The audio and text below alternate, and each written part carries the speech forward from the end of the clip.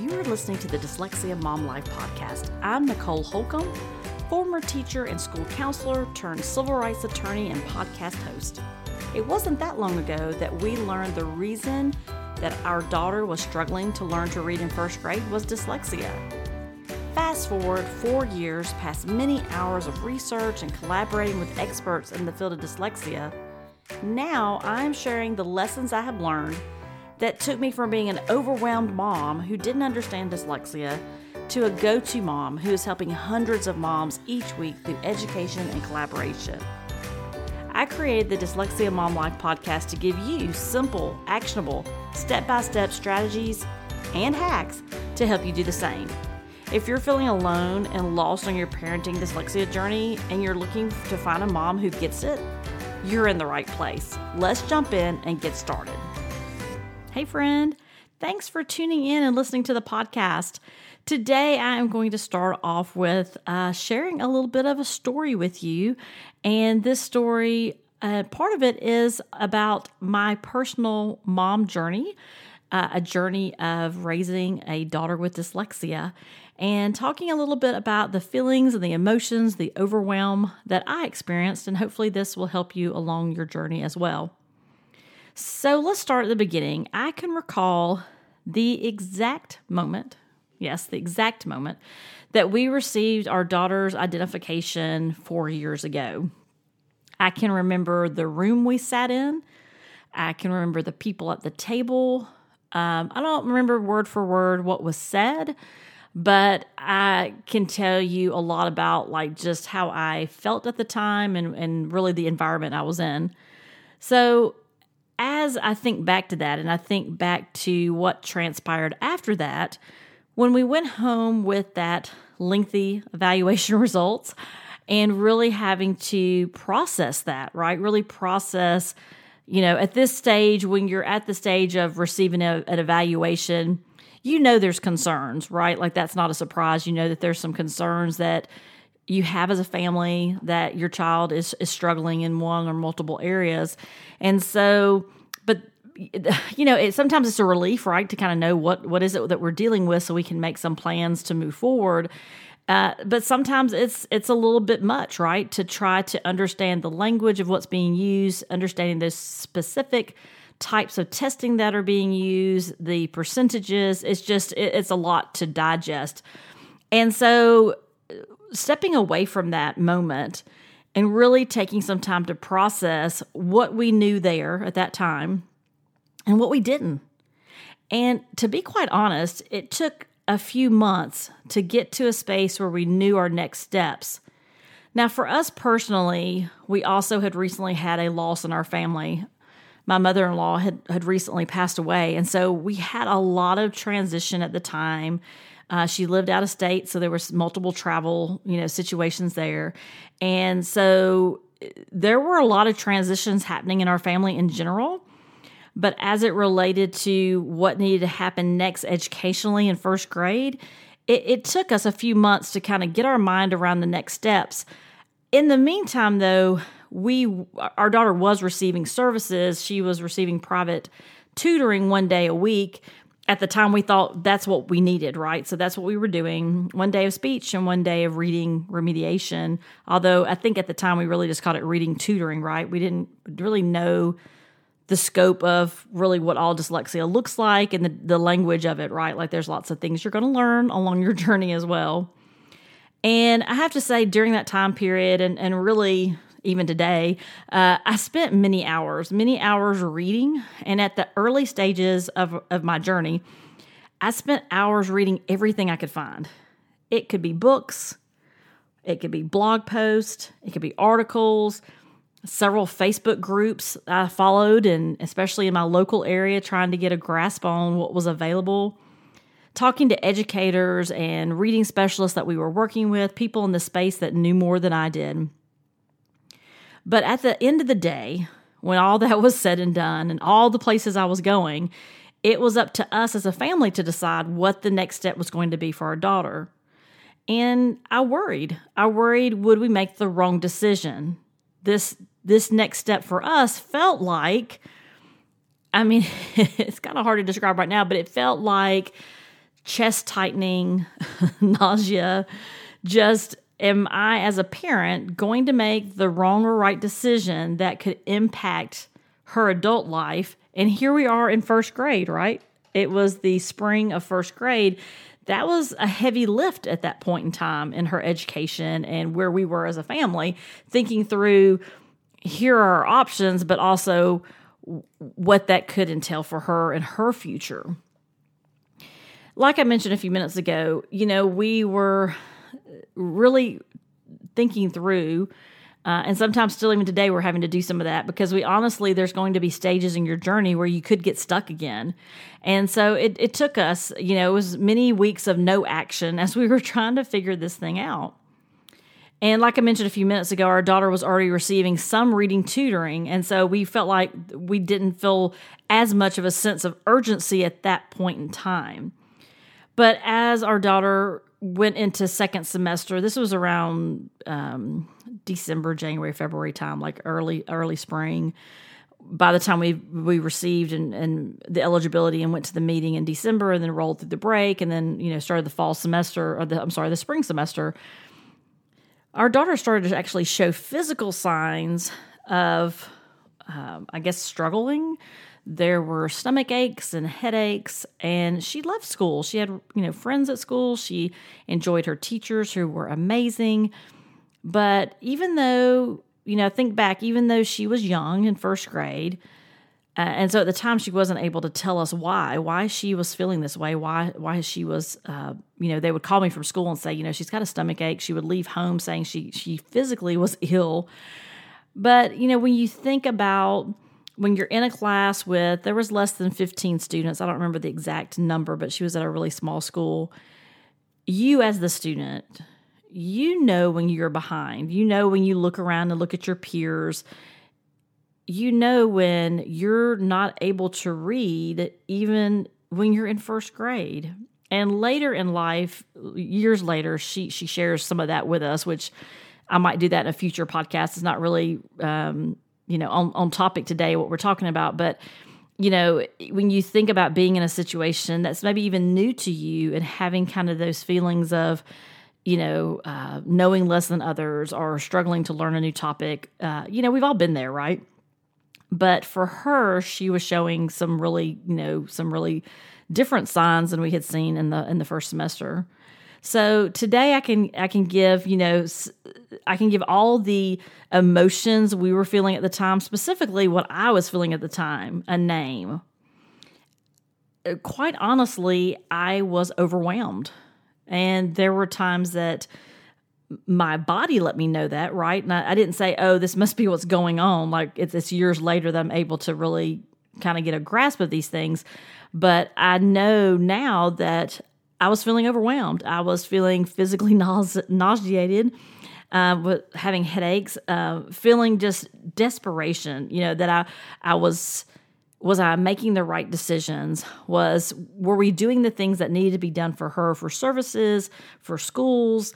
What were we needing to do so that, quite honestly, I didn't want to fail her. I didn't want to put her in a position where she was going to fail. So I know when you learn your child is dyslexic, you may also experience some feelings of overwhelm, and it could and will most likely look very different than mine.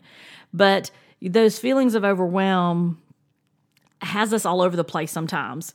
And sometimes you may experience this, we did, is as you get other identifications later on, it could be ADHD or dysgraphia or struggling with executive functioning, that can send you all back into those feelings of overwhelm again. So I will share with you, I've been there more than once. And it's not a great feeling, but it is part of, just how we're made, or part of our emotional makeup, I guess you will say. So the first thing I want you to think about is, how are you currently thinking about dyslexia? How are you currently thinking about maybe other diagnoses or identifications that your child has? How are you taking that information in? Let me give you a couple examples, though, of signs that you have now moved into this emotional state of being overwhelmed. So you may experience tension headaches. You may actually isolate yourself from others. You may feel angry, you may be agitated, annoyed, or frustrated. You may have times where you have some negative self-talk, especially if you're the parent that is dyslexic or you believe you might be dyslexic. Maybe you're not identified. And so you may have that negative talk. You may have it because you're a mom, right? You may have it because you're like, I can't get this right. I'm going to mess this up, like all the things. And it could quite frequently also throw off your sleep patterns. You may sleep way too much. You may not sleep much at all, but you may do that anyway, right? Like it just depends on what your current sleep habits are. But if you see a pattern that is off, okay, so maybe you're the type that you need 5 or 6 hours of sleep, but now you find yourself wanting to sleep all the time, right? So it's when you think about your sleep patterns, it's different than what it has been, like what you consider kind of your normal, in quotes, right? Sleeping patterns. You could have a lack of focus and motivation, and more likely than not, if you're overwhelmed, you have a feeling of avoidance. You just don't want to make anything. You just don't want to make any type of decision, rather. So you're left feeling that there's just too much to do as quickly as possible, or you're stuck trying to decide the right or wrong way to help your child. Let me describe the scene for you. You search all the options. There's so much information out there. I mean, the internet is great. It's good and bad, right? Because not all the information you're going to come across on a blog, on a website, is accurate. So you have to be careful. Now, is some of it accurate? Absolutely. If you're on the International Dyslexia Association page, you can bet that's accurate information. But if you're on other resources, sometimes you may get misinformation. You might not know where to start. So your overwhelm ends in you not being able to make any decision to move forward. You're just kind of paralyzed. But you're not alone. I've been there, like I said earlier, multiple times. So trying to learn about dyslexia, I envision this too, trying to learn more about dyslexia, and you have all the tabs open on your computer, right? So you're on one site and it references something else and you click to that, and now the next thing you know, you've got 10 tabs open, right? And so now you've become where that analysis of information has turned into paralysis. You just can't do anything. So where should you begin? If you have these feelings of overwhelm where it just seems like there's just too much to do too quickly and you're not sure what needs to be done, but you know your child is dyslexic or they have maybe another identification that is now more pronounced, and you need to figure out your next steps on services or how can you adjust things at home to best support your child. It feels very urgent. It feels like I can't do this quick enough. And then you get stuck in that, am I doing it right or wrong? Like, how do I begin? Where do I start? So I want to talk to you for a few minutes about where you could begin. Well, first, this is what I want you to do. The very first step before you do anything else, if you believe you fall in this category of overwhelm, and if you're not there right now, please continue to listen, because at some point in time on your journey, you may be here and you may want to come back and re-listen to this episode. When I think about overwhelm, though, these are some things that I tell moms. The first thing I would say to do right this moment is to breathe.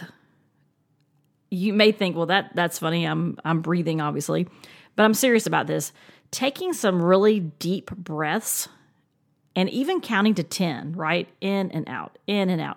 When you take in some really deep breaths, it not only gets that oxygen going to your brain, but it gives you a moment to settle, for you to kind of collect yourself.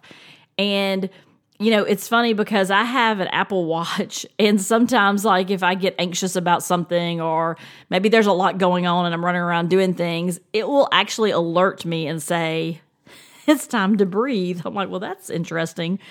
And it'll actually take me through a routine of breathing. And so the first thing I would say, if you're having those feelings of overwhelm, you've got that kind of, I don't know, a kick in your gut, a feeling of nausea, a feeling of just chest tightening. You feel, you know what it feels like. You just have that physical feeling of being overwhelmed. You need to stop and take some breaths and get yourself centered first. Then the second thing you need to do is decide on the next step. This isn't deciding on a whole plan. I have that in the Dyslexia Battle Blueprint where I walk moms through a plan, and really unpack where they are and where we're going with our children. This, though, is the very beginning of that, which is really deciding the next step. So if you're in overwhelm, you can't make a 5-year plan or a 5-month plan. You have to make a plan for today. So I want you to think about one small step each day. So today, what can you do? And then the next day, you wake up and think, okay, what's the next step? And you know what? I'll give you a little secret here, a little spoiler alert. If you keep doing that day in and day out, guess what? You keep moving, you will make progress. You'll look back in a week, you'll look back in a month, you'll look back in 3 months, and you would have accomplished lots of things. And you can do this in any area of your life. But when we're thinking about being overwhelmed and making decisions about our children and what they need when they're in crisis and they're struggling, and you feel physically overwhelmed, then after you take your breath, and you might have to do that obviously more than once, then as you decide on what is the step you're going to take today. So let me give you an example. Maybe today, your first step is making a copy of your child's evaluation, and you're reading it, and you're highlighting terms or maybe even whole sections that you don't understand. So maybe you're going back through it again and trying to digest it. And I will tell you, a first-time read of your child's evaluation, unless you're skilled in that area, unless that's what you do for a living, it is going to take you multiple times. I can even now go back to my daughter's first grade evaluation and still continue to unpack things. You see something different every time, looking at it from different perspectives. And then two, as far as how is your mindset? How are you feeling at the time that you do that? Makes a difference. And then, so you've done that, right? So you've got that done. And then tomorrow, maybe you reach out and ask some clarifying questions about the evaluation. Maybe it's a recent evaluation, maybe it's not. And you're like, I was kind of stuck on this piece here. I'm not really understanding it. Is that something that you can help me with? And maybe the next day you spend an hour really diving into that recommendations section. What are they saying are the recommendations that your child needs based on what the results were of the evaluation? Let me give you a word of advice, though. Don't overcomplicate this. You want to keep it simple, and you want to do one thing, one step at a time. Don't try to highlight the terms and then reach out to someone and then follow up with a question and then dive into the recommendations and then have a list there, unless you are at the point you can do all that. But if you are at the point where you have that overwhelming feeling and you feel paralyzed to move and to move on, you are going to need to take it one step at a time. Okay? Now, the next one, I think, number 3, is so essential, which is you've taken your breath, you've decided on the next step for just today, and you're going to do that every day for the next couple of days until it kind of gets more of a pattern and a routine, or you get to a place where you've completed what you need to have done as it relates to getting your child on track for what they need to start making some real progress and remediating their dyslexia, or providing them with services if they need counseling services, occupational therapy, whatever it might be. So once you get that done, and that may take a week, it may take a month, I don't know. It depends on what you need and where you are. And that was just an example. So your first step might look different tomorrow. Your first step may be contacting your child's teacher, right? The second step may be setting up a meeting. So wherever you are, the point of number 2 was taking it one step at a time. That is very manageable, and it helps you feel accomplished, and it helps your brain feel accomplished so that it doesn't throw you into that area of overwhelm and crisis, right? So number 3 is going to help immensely, which is to, if you haven't already, to identify your tribe. You are going to need support. You will need to ask for help. So if you're like me and you're a type A and you pretty much do it all, this is a time where we have to step back, and we have to step back and ask for help. And I will raise my hand that I am not great at this even now. So, but when I do, it's amazing, because you know what? People want to help us. People want to help you. People care about you. So let's talk about the type of people you might want in your tribe. These are just suggestions to kind of get you brainstorming about this. The first person I think about that I would want in my tribe would be someone that's educated about dyslexia, right? It could be that it's your reading specialist, your psychologist, an educator, or it could be a group of people. Maybe you've got multiple people you're working with, depending on what your needs are, right, for your child. you're going to want someone that you can talk through options with, you can make a plan with, that you can really talk about. And you're going to need these people that understand dyslexia and understand the nuances of it. That's one of the first most essential people that you're going to need in your tribe or in your community, however you want to call that. The second person is someone, this is for you, someone who makes you laugh and is there when you need emotional support. This is the person that is there for whatever you need, whenever you need it. Now, this person doesn't necessarily need to know everything about dyslexia or everything about raising a child that has, particular needs that are different than others. It's not about someone that understands neurodiversity, if you even know what that term means. It just needs to be someone that is invested in you, that you can lean on and laugh with, and who is there for what you need. The third person I think about is someone who can hold you accountable and be honest with you. So I have some people like that. And when I'll, and sometimes I'll be honest, I regret calling them. I'm like, oh, I wish they hadn't told me that. But as I reflect back, the loving challenge or criticism helps me to get perspective. So you need someone that can call you out, and say, have you thought about it this way? Or I think you're being overly critical. Or it's going to be hard, though. Those people that you choose to be your accountability people and to be brutally honest with you, that is sometimes very difficult. Because sometimes that person also is not a person that is as familiar with dyslexia, and so it feels a little isolating. But you need that person to be part of your tribe to help you really push you and to help you think of all your options. So those are just a couple. You may have others that you want to add, but those are some things that just kind of get you started.